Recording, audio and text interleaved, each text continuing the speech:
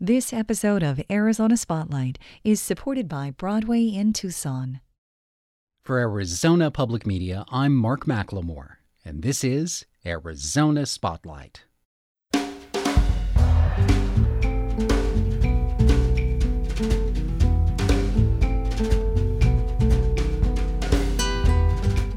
Coming up, a talk with Marana-born rodeo champion Sherry Cervi. She's being honored with 2 streets named after her, and Daily Star columnist David Layton will tell how it happened. Follow the tracks of an extinct species of giant bear. I'll talk with Mike Stark about chasing the ghost bear on the trail of America's lost super beast. And the hit TV show Reservation Dogs returns next week with a highly anticipated 2nd season. I'll talk with one of the show's stars, Tucsonan Jon Proudstar. Those stories are next on Arizona Spotlight.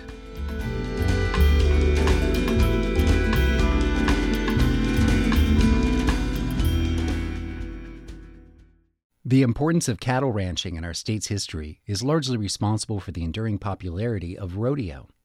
Sherry Cervi, a native of Marana, is a champion in the sport of barrel racing. Cervi won the World Barrel Racing title 4 times between 1995 and 2013. In 2018, she was inducted into the National Cowgirl Hall of Fame. David Layton writes the Street Smarts column for the Arizona Daily Star. Recently, he was part of an effort to pay tribute to Cervi's accomplishments by naming 2 new streets in her honor. They will both join me next, with Sherry Cervi explaining how her love for rodeo began.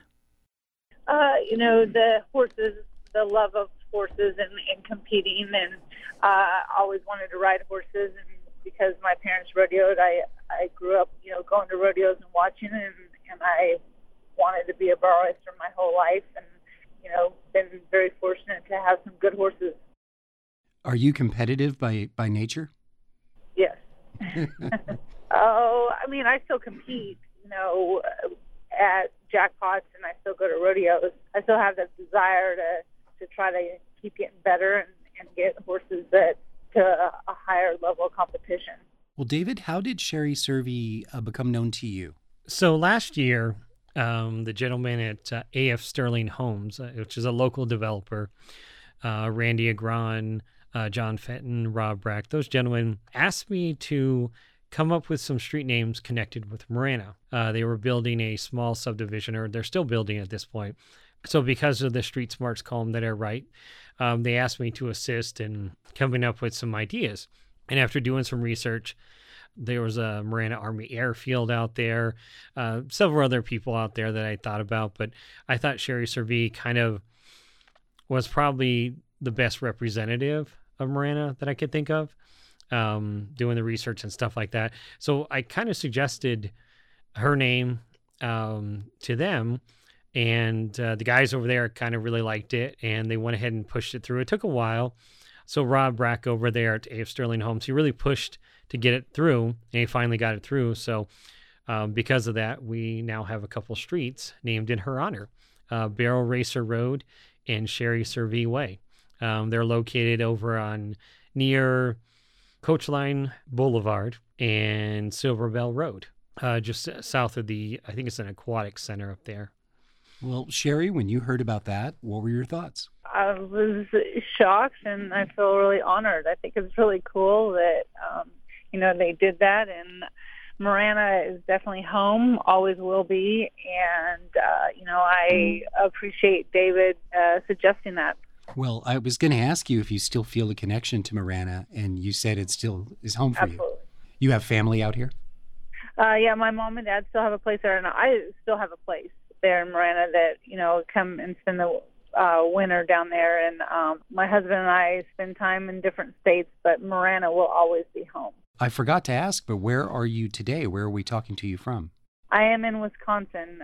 My parents actually have a place up here. I used to summer up here when I was younger, and we run yearling cattle up here for the summer, and my husband and I are still going to, some smaller circuit rodeos up here for the summer. And it's pretty hard to beat the weather. You're missing out on 100 degrees and like 30% humidity right now. You're really missing out on some good stuff. I am, yes. With your recognition level in the sport, there are people from outside the rodeo world who are certainly aware of you and fans of yours. And David seems to be particularly interested in this picture of you with Sylvester Stallone. Yeah, I had the opportunity to meet him. I was at an event in Oklahoma City, and he happened to be in the area in Oklahoma shooting just a movie, and he came to watch, and I happened to be at the right place at the right time, so that was a pretty cool moment. His daughter and he also ride reining horses. He's rode, and he understands kind of the Western life, and surprising, there's a lot of people that you wouldn't suspect in maybe Hollywood. The love of the horse. Well, I wonder if you've given any thought to the idea of a girl or a boy growing up in Marana and driving down Cervi Way or Barrel Racer Road, knowing about you and thinking that one day they might like to follow in your footsteps. I hope they do. Honestly, this has been I couldn't ask to grow up in a better lifestyle, and so yes, I hope it inspires them to seek out maybe, being a barrel racer one day. My guests were 4-time world barrel racing champion Sherry Cervi and Street Smarts columnist David Layton. His article about the naming of the streets in Cervi's honor will be published in next Monday's edition of the Arizona Daily Star.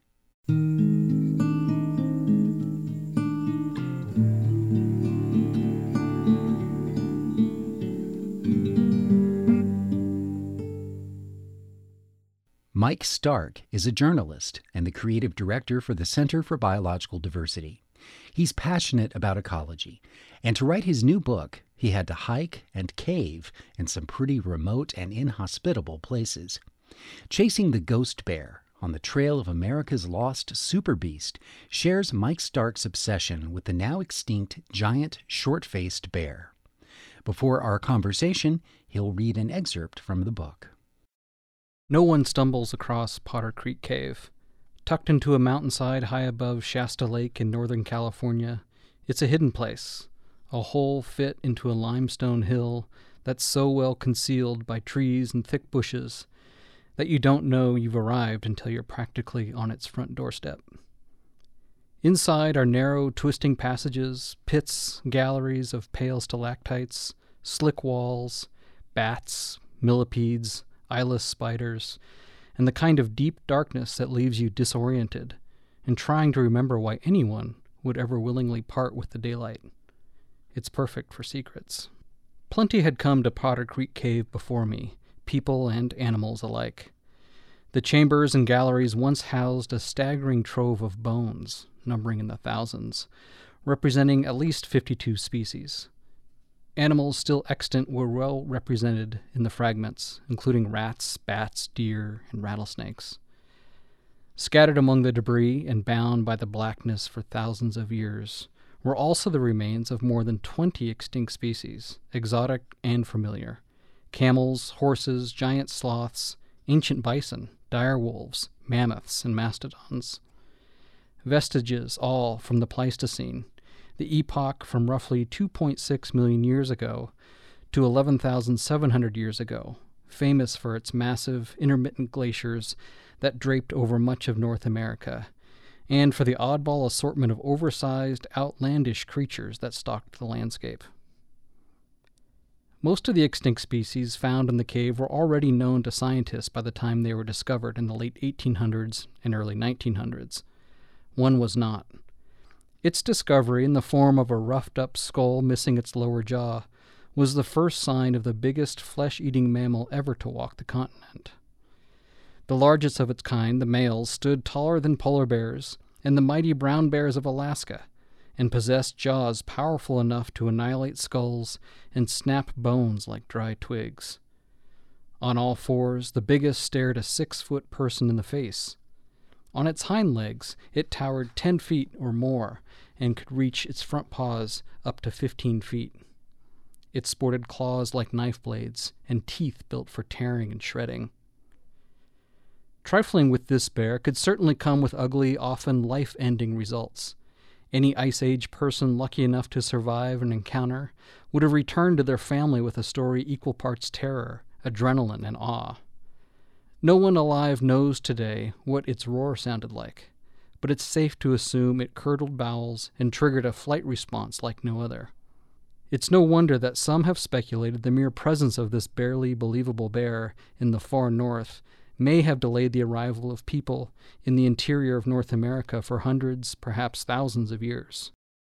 Of all the animals that you could have gone chasing, why this bear? Well, these bears were forgotten characters from the Pleistocene. When we think about this time in the Earth's history, we often think of mammoths and mastodons and the saber-toothed tigers and lions, camels, other species. But this giant short-faced bear has kind of been lost to our memory for a long time, and bears have always been a very special species to me. When I'm out in the wild, when I'm hiking, I've always got my ear out for the crack of a twig that maybe is going to signify a bear in our midst. Or, I love seeing in places like Yellowstone where you can see the rump of a bear on a ridge and know that you're in their place, you're in their habitat. And so all growing up and in my adult life, being in the presence of bears has always been really special to me. What are some of its unique biological adaptations? Well, all bears are incredible. All bears are highly adaptable, incredible improvisers on the landscape where they live. The giant short-faced bear was different than a lot of the bears that we know. Is a little bit more slender, is a little bit more cat-like or even hyena-like in some ways. So it doesn't look like a really big grizzly bear. It doesn't really even look like a polar bear necessarily. And so they had longer legs, they had shorter snouts.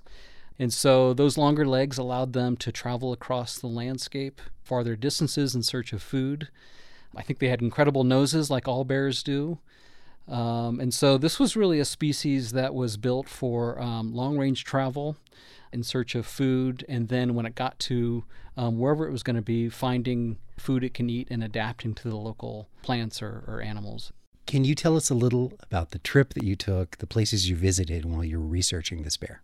The first place I went, I wanted to see where this bear first showed up for people, where the first specimen was found. And so my first trip was to Northern California, to Potter Creek Cave.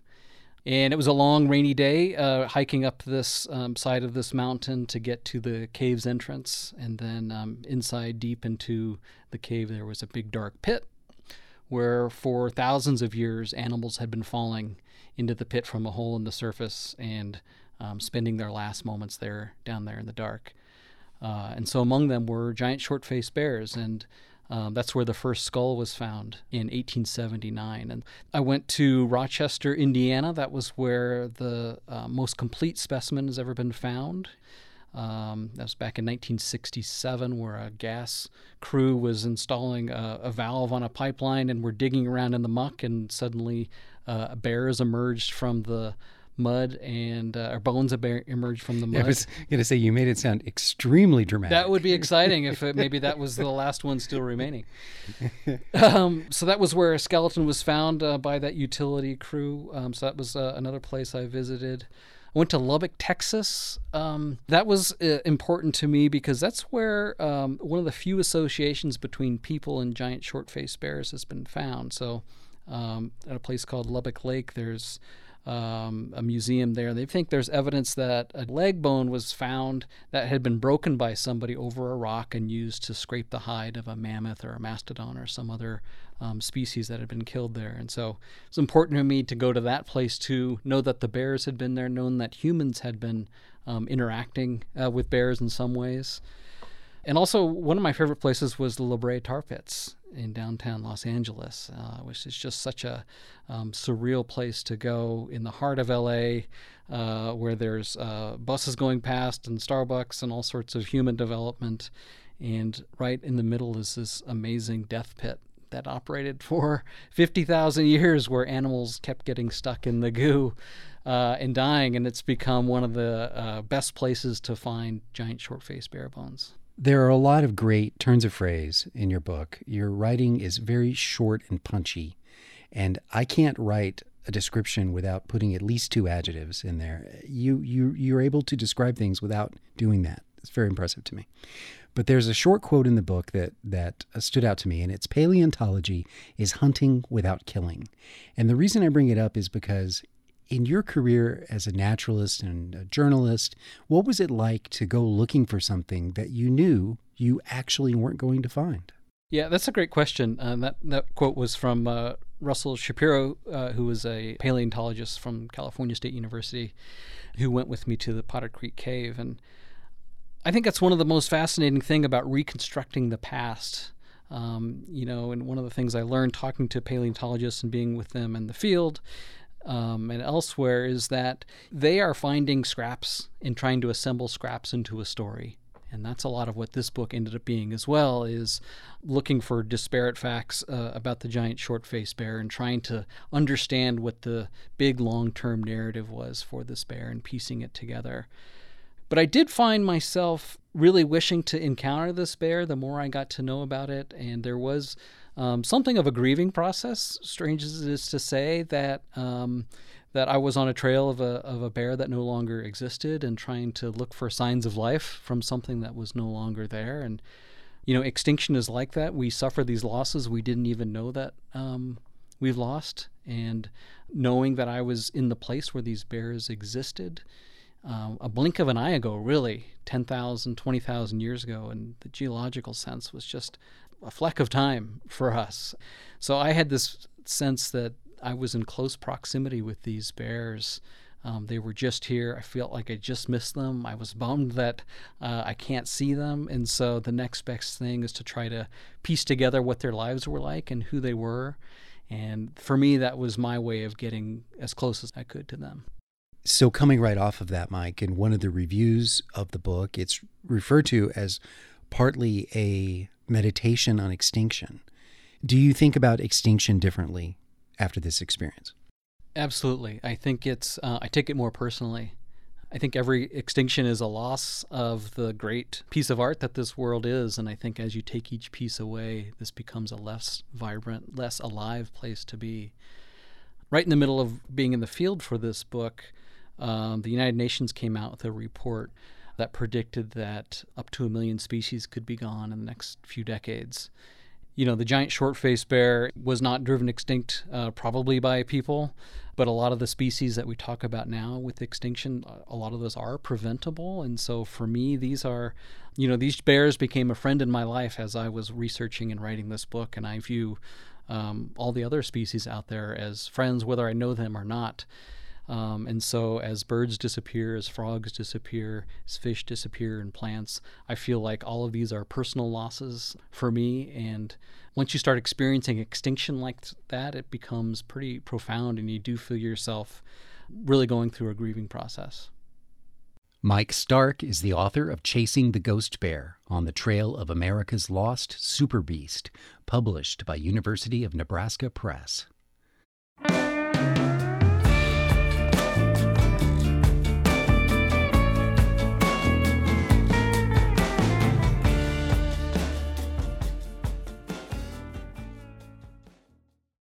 Last year, a new show debuted on the FX network and Hulu that quickly gained a worldwide fan base.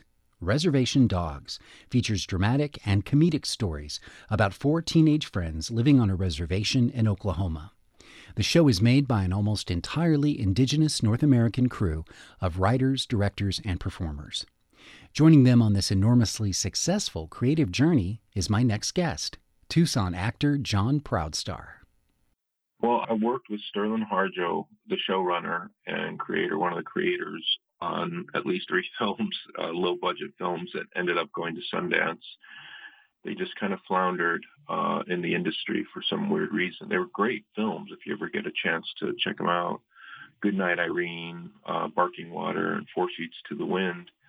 Sterling, his story, he was ready to give up. He just wasn't making a living, and, his stuff wasn't sticking. And then I read online that him and Taika got this deal. And so I texted him. I said, hey, congratulations, man. And, let me know if there's anything I can do for your project. And long story short, he was very interested in me for this part, the part of Big, the cop.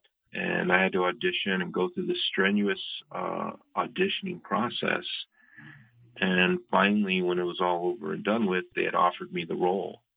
And, a few days before I was supposed to fly out, Disney had called and said, hey, we need you to take a COVID test before you fly out. And I went and did it. And I really didn't have any worries because there was nothing wrong. I wasn't even sniffling or anything. But I tested positive for COVID. And my whole world just started to I can't believe this, man. And both Taika and Sterling tried to reschedule stuff. They were talking to Disney. They were really, trying to get me on the project. And at the end of the day, Disney was like, nope, you got to recast them. And they did. And, Sterling called me and apologized. And he said, hey, brother, if we get picked up for a series, you're going to be in it. Don't worry. And what did you think the likelihood of that was at that moment? I know Hollywood.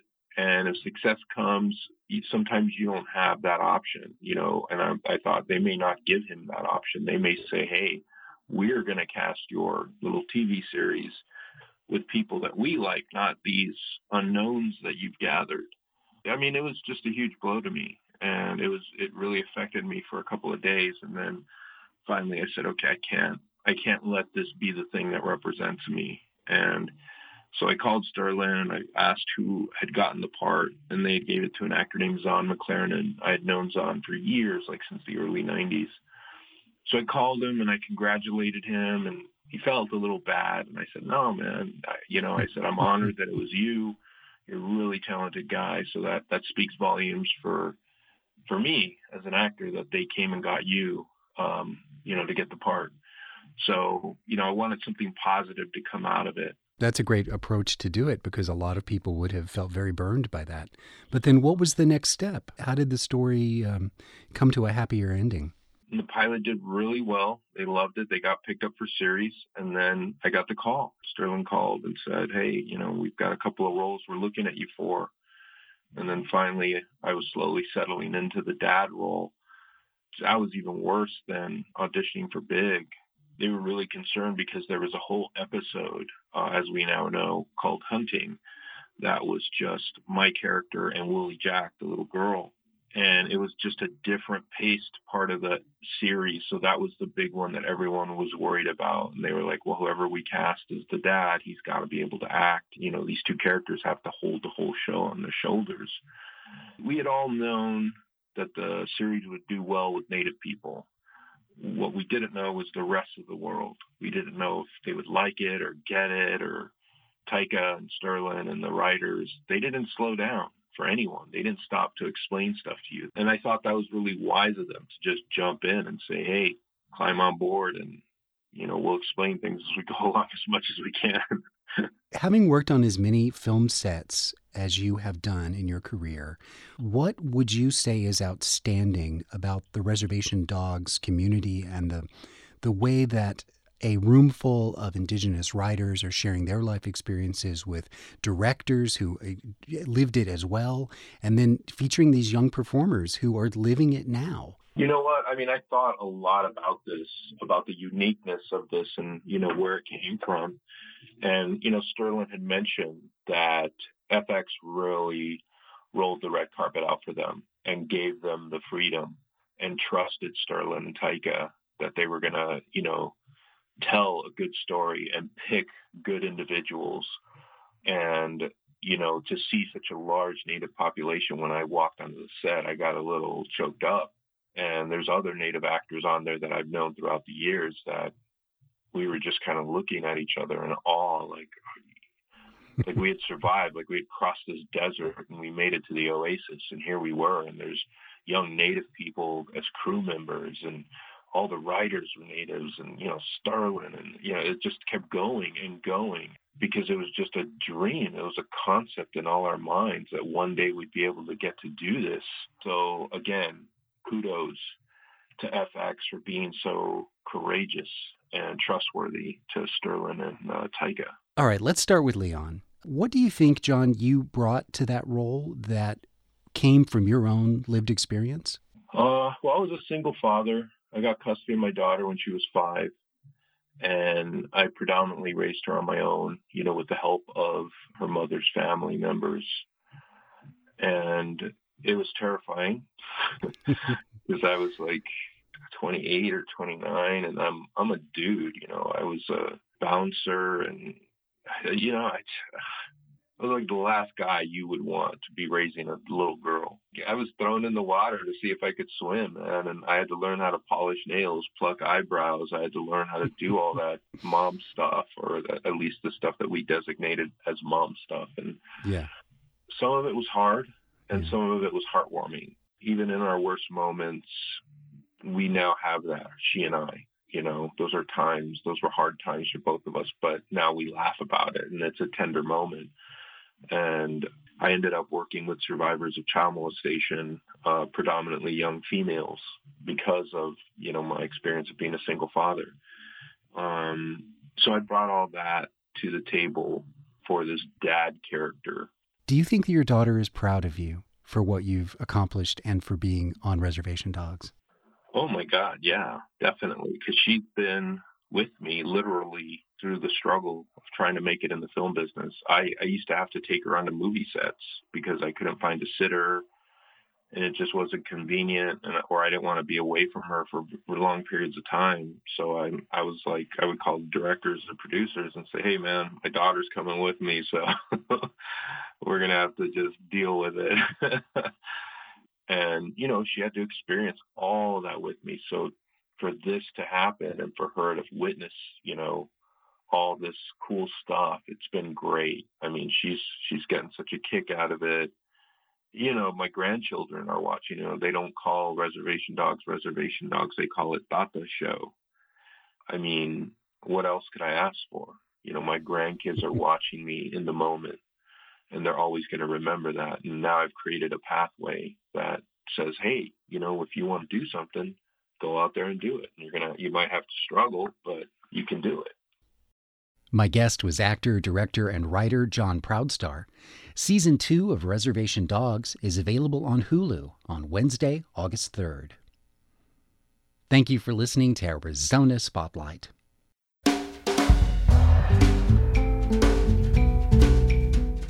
This show originates from the AZPM radio studios. AZPM's news director is Christopher Conover. The music is by Calexico. The production engineer is Jim Blackwood. Production assistance by Leah Britton.